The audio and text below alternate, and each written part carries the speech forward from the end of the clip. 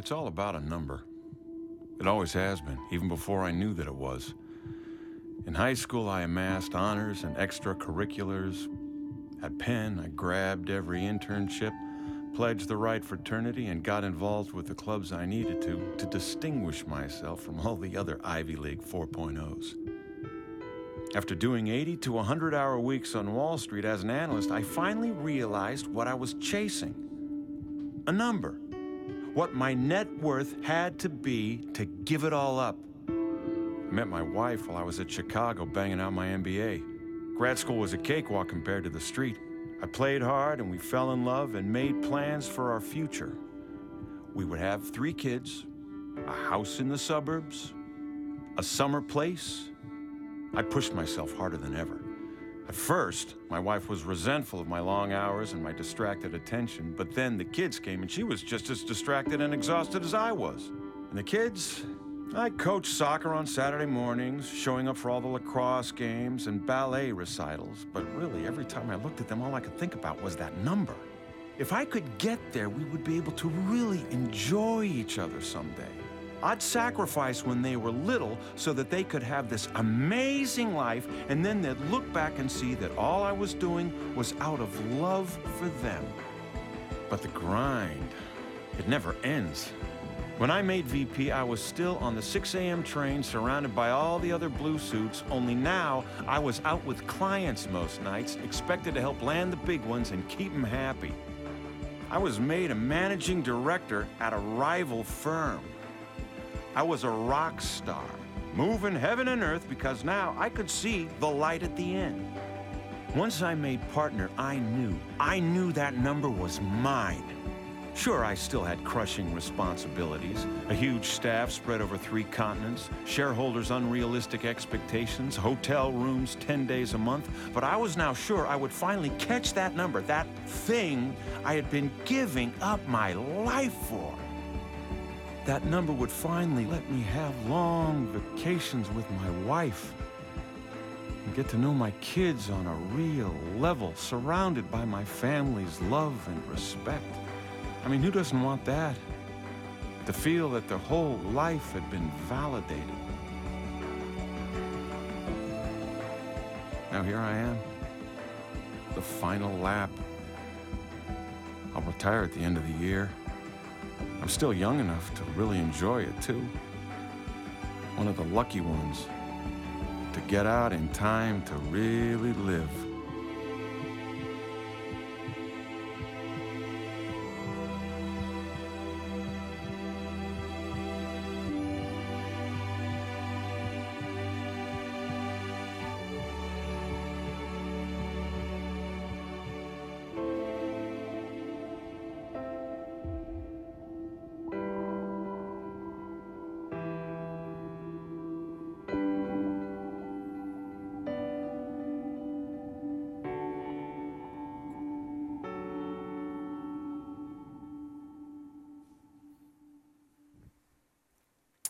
Well, that's a tough video. Especially many of us have had that hand on the shoulder or have been through that with a close loved one, a friend, and I'm actually going through that right now with a couple of good friends.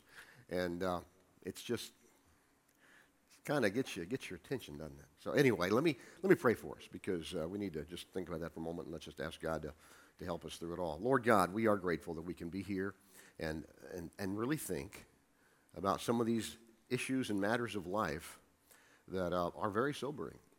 And I know that there are people here this morning that are going through that right now, maybe for themselves or maybe with a friend, loved one. And we just pray for each one of those people and just thank you for the hope that we have in Jesus Christ as we go through these things, that we're not alone and you're there with us, even though it can be very challenging at times. We pray now as we talk about this very challenging subject of time and winning the fight with time. Just give us a special wisdom, special measure of grace and strength as we think through these things and the ability to contemplate all that is there. We pray that and we thank you in Jesus' name. Amen. The fight. Starting off that series, and we start off with the fight with time. And I will remind you of this from time to time. I'll tell you this again. If you go, you can always follow along, whoever's speaking on it, with our notes. Just go if you have either a portable device of some sort, an iPhone, BlackBerry, whatever, the other thing, Android, either on your tablet or you just go to the Renaissance Church website, look for notes, and the notes of today's message will be right there, so you can kind of follow along if you want to. For some of us, like me, I'm visual, very visual. I like it helps me whenever I'm listening, and so forth. So it's there for you. Okay. This thing of time and the fight. I gotta talk about that because it's the next statement that I'm going to give you in just a second. It goes against me. It goes against everything within me because that's not who I am or the kind of person I am. But it's true, right? And the statement is this: anything worthwhile takes time. I don't like that. I like instant stuff. Okay, I'll wait a minute.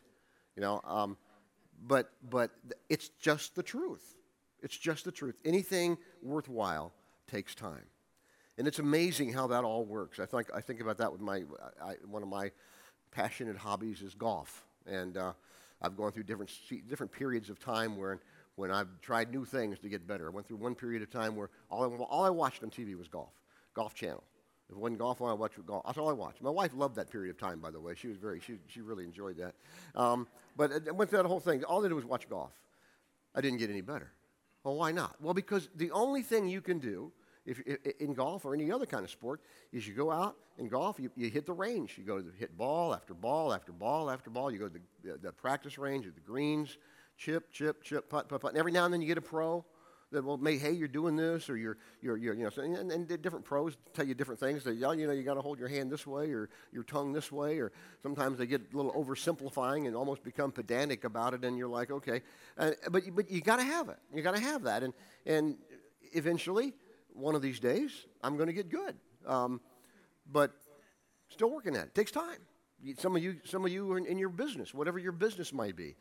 It took time. Some of you, if you're in the world of Wall Street related or Wall Street itself, you kind of what the guy in the video did. You chose carefully what college you were going to go to. You worked really hard to get one of those summertime internships where you work 100 hours a week and get paid nothing. But you do that for a couple summers and you finally land the big job with that bank or that company that you really wanted.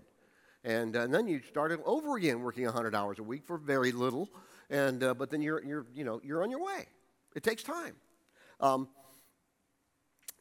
Whatever you're talking about. I'm still looking for those. I'm still trying to find that six pack. It's in here somewhere, and I'm still working on that.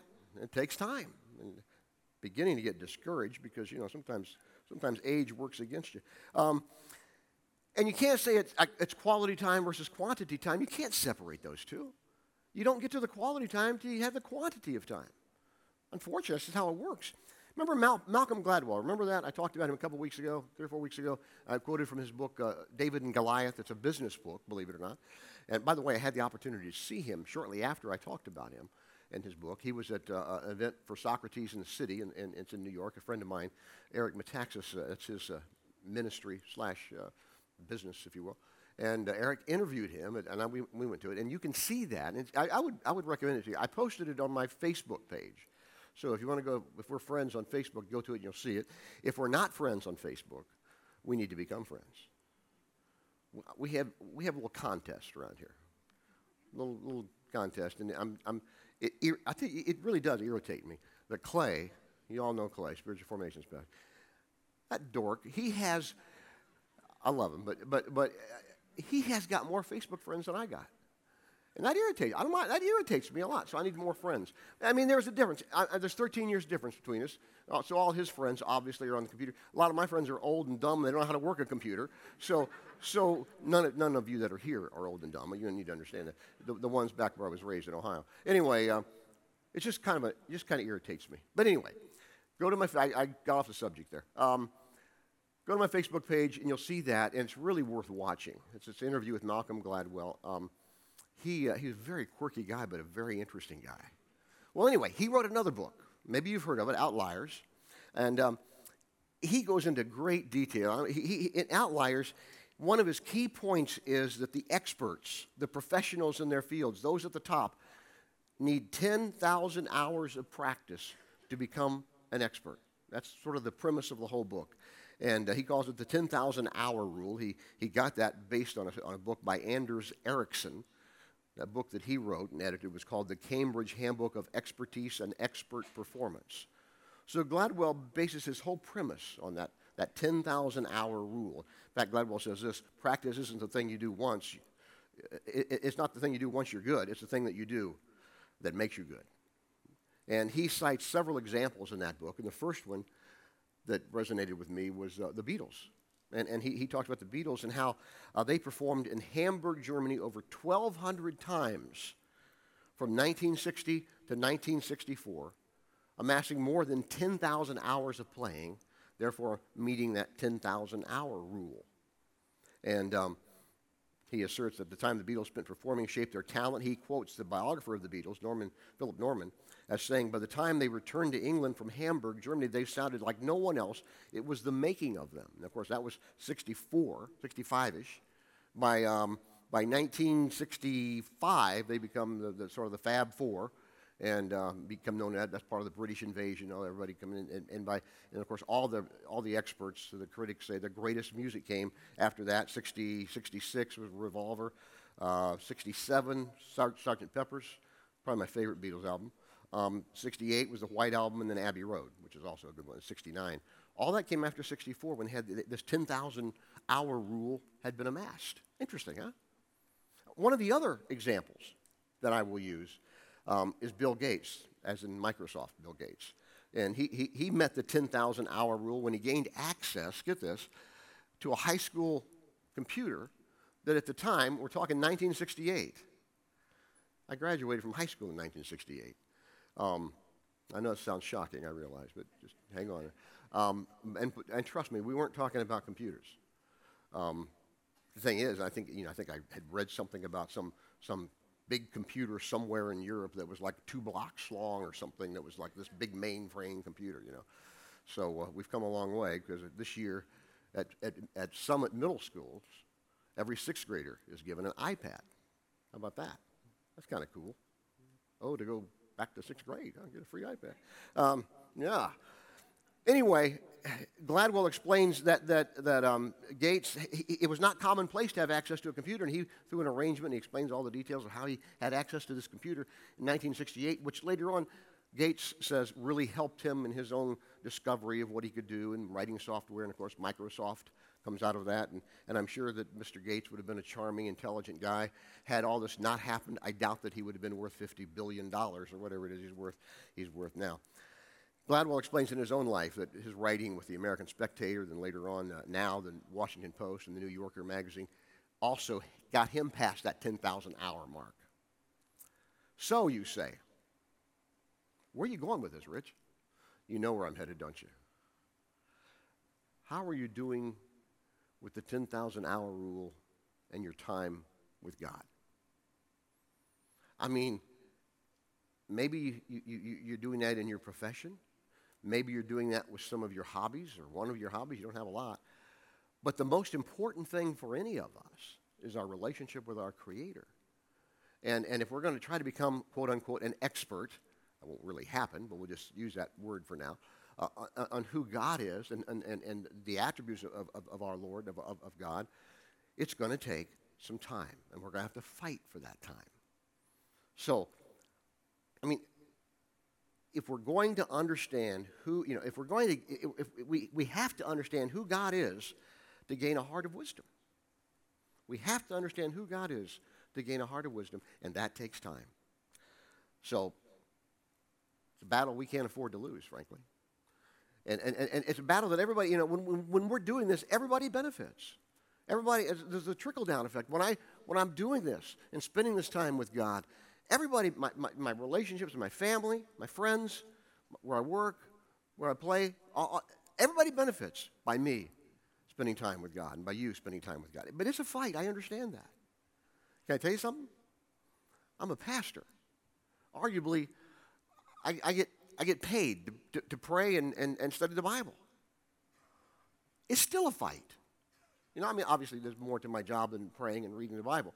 But I mean, that's some of the key components, right? It's still a fight for any of us. So you're not in this thing alone. Here's what I want to do. I want to take you to Psalm, the book of Psalms, or Psalm chapter 90. Most of the Psalms we think of as being written by David, and most were. This particular Psalm was written by Moses, however, probably in the 40-year period of time when the children of Israel were wandering in the wilderness, looking for the promised land.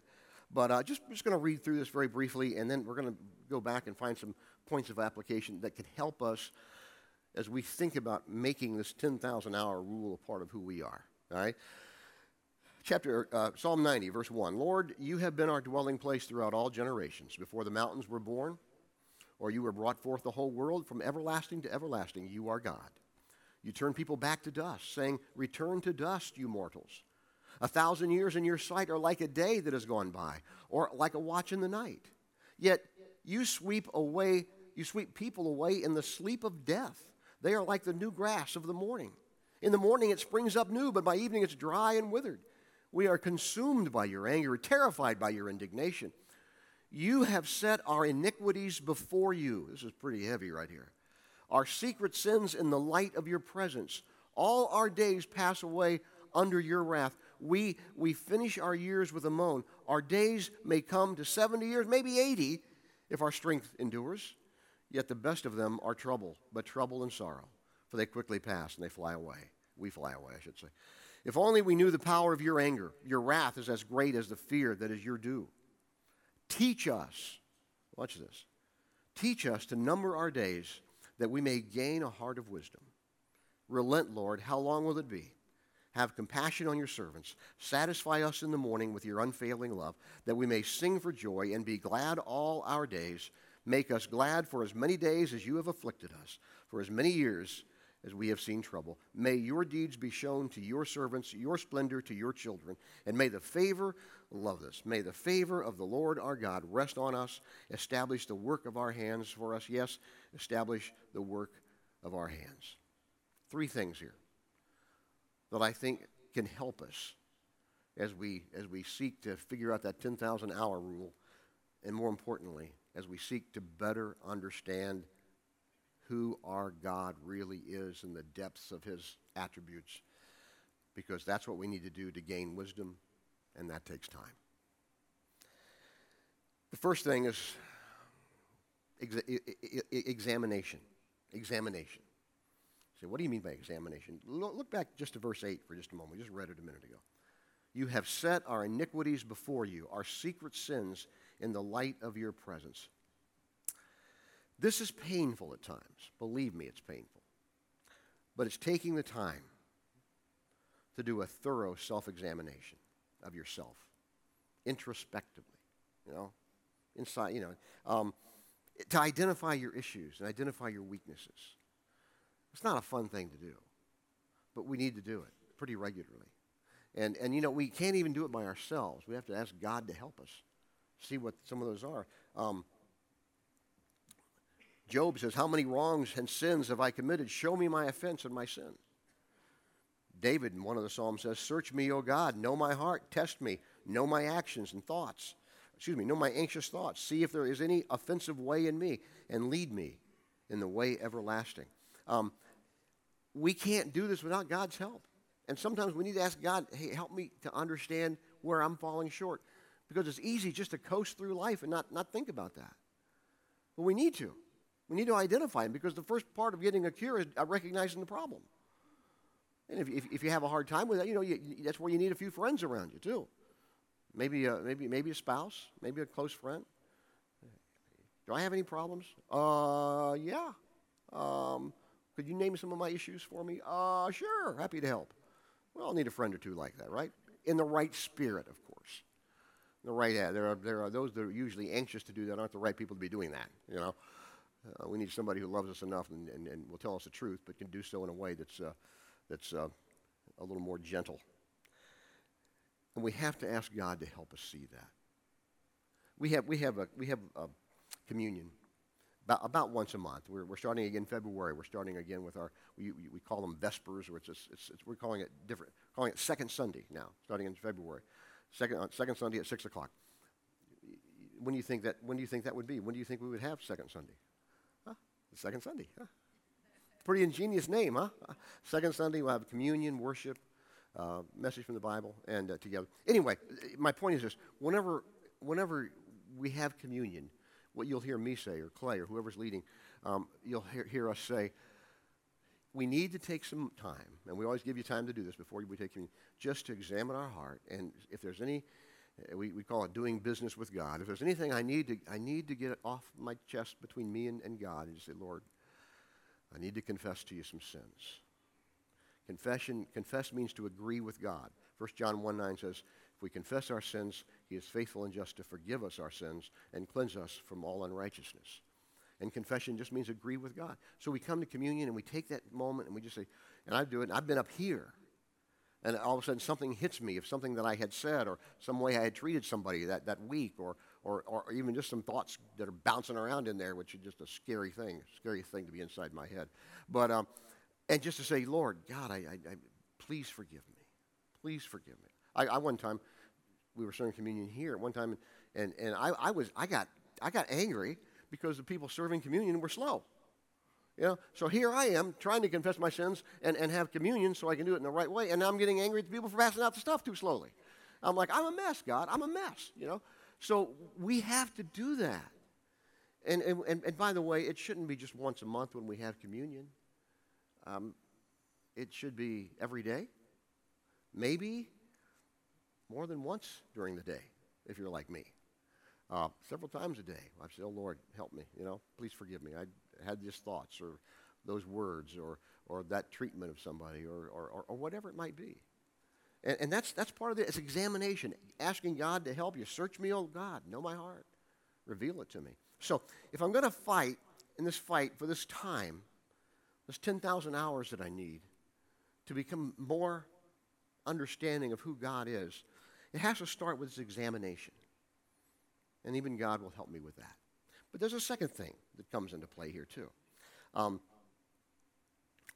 It also includes, this fight includes some discipline. We call them spiritual disciplines.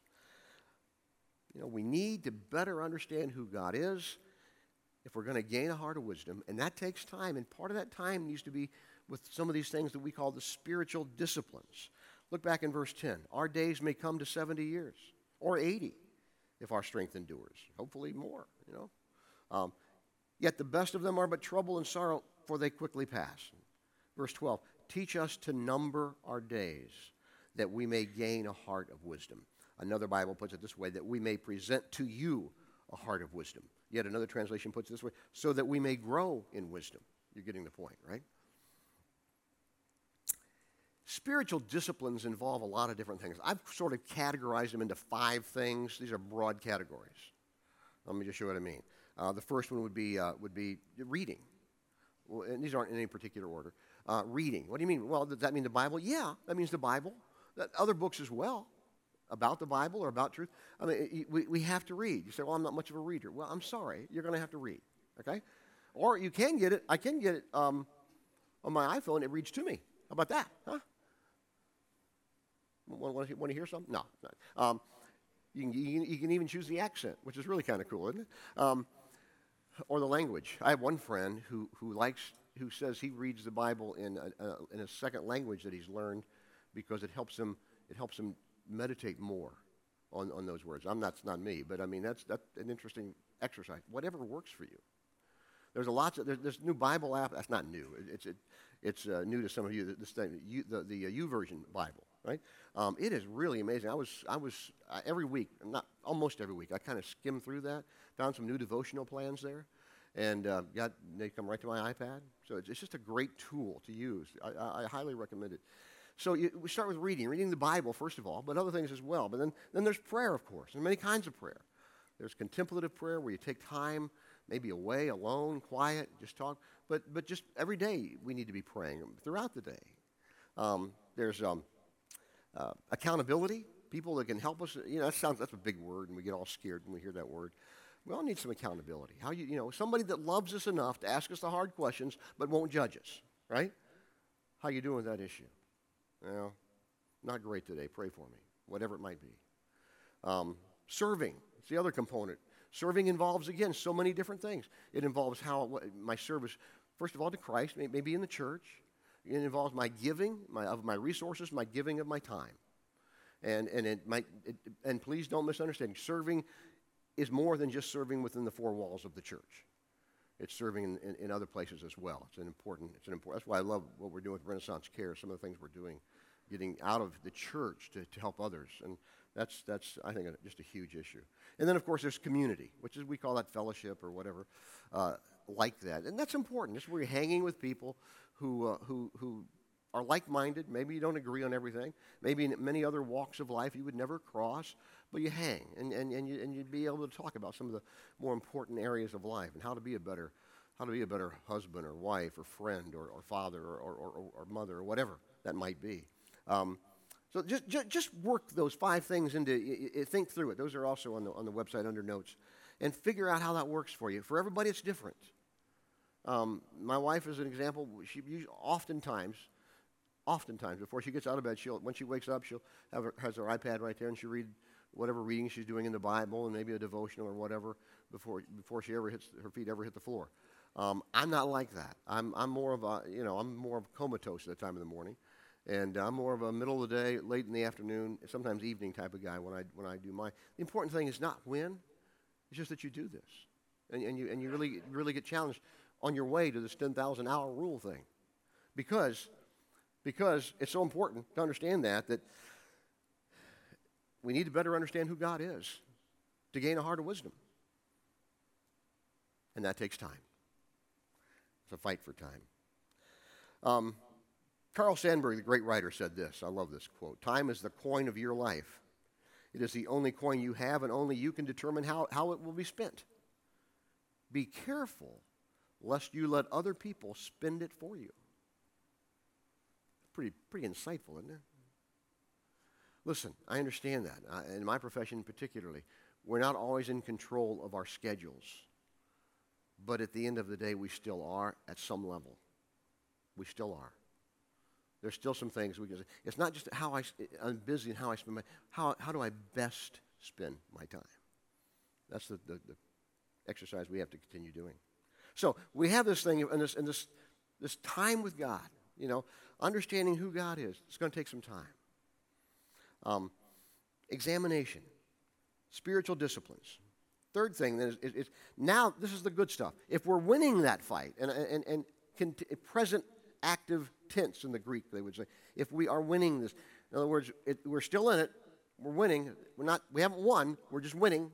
If we're winning even a little bit, then that's when it's good. We gain a heart of wisdom, or are gaining, present active tense, gaining a heart of wisdom. That's why he says, "Teach us to number our days, that we may gain a heart of wisdom." Verse 14, "Satisfy us in the morning with your unfailing love, that we may sing for joy and be glad all our days. May the favor of our Lord our God rest on us. Establish the work of our hands for us." Yes, establish the work of our hands. Listen, time is either going to give us a heart of wisdom or a heart of foolishness. And I remember a long time ago, one of the first times I visited a nursing home. Now we have different names for them: retirement home, nursing homes, rehab center. This was for my long deceased grandmother. This was many years ago.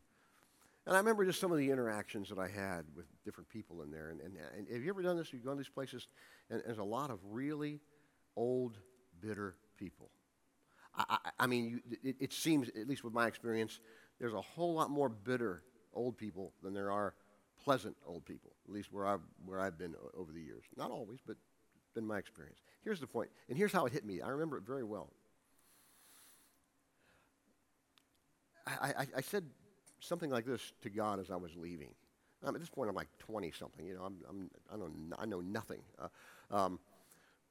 I just said something like, "God, please, don't let me get old and bitter. That just looks so bad. It looks so tough." And that needs to be our prayer, but I'll tell you what, that's a fight. Because you know, and I know now, after living these so many years,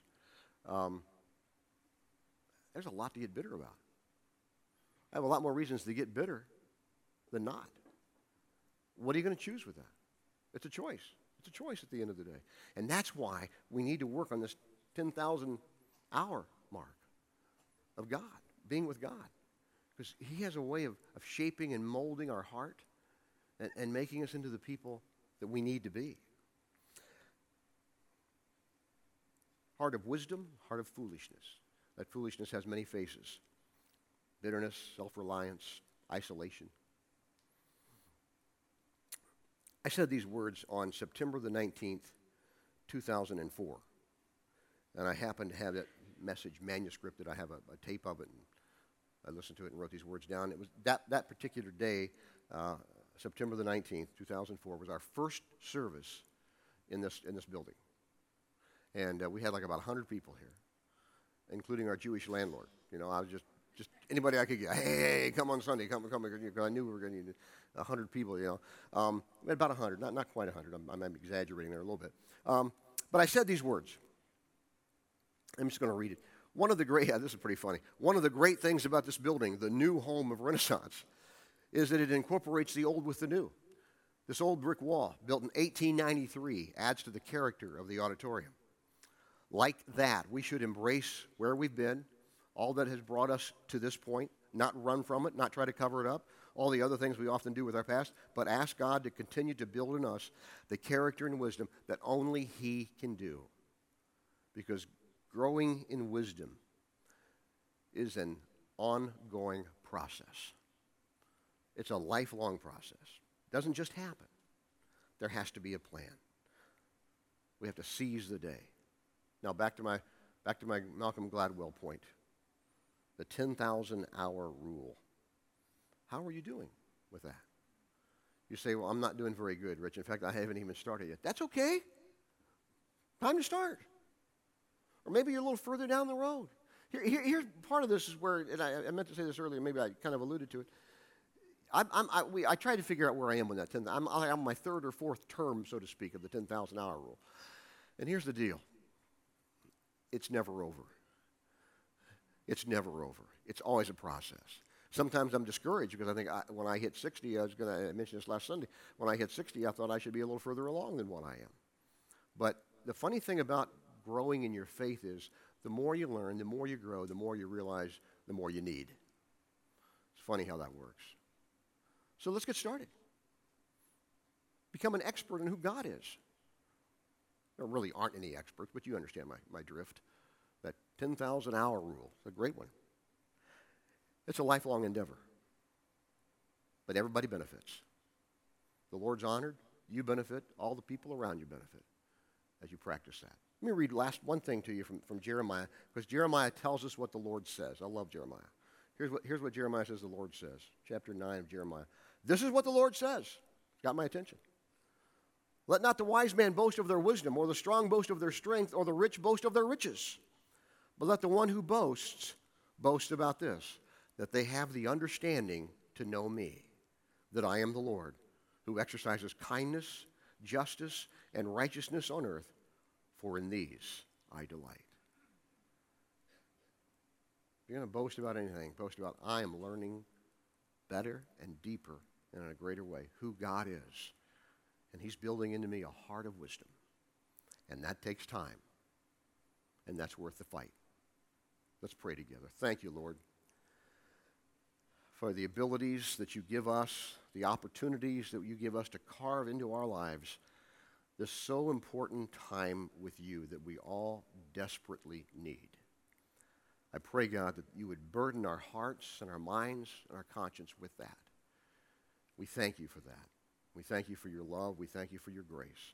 We thank you that Jesus came and lived and suffered and died, and He rose again, and He did that for me, for each one of us, as we trust you. We thank you, and we thank you in Jesus' name. Amen. Hey, thanks for coming. Two things real quick as you leave. Next Sunday, first of all, our own Julie Rogers will be with a message. It's going to be the fight for your mind. Julie's going to be singing that song by Sarah Bareilles called Brave. Pretty cool song, huh? And second thing I want to tell you about, save the date, mark it down right now, pull out your calendars, February the 2nd, Sunday, February the 2nd, 6 p.m., right here. New York's greatest Super Bowl party, right here, baby. Be here. It's going to be great, and we're all going to watch the Broncos together. Yes. God bless. Have a great night. Great day.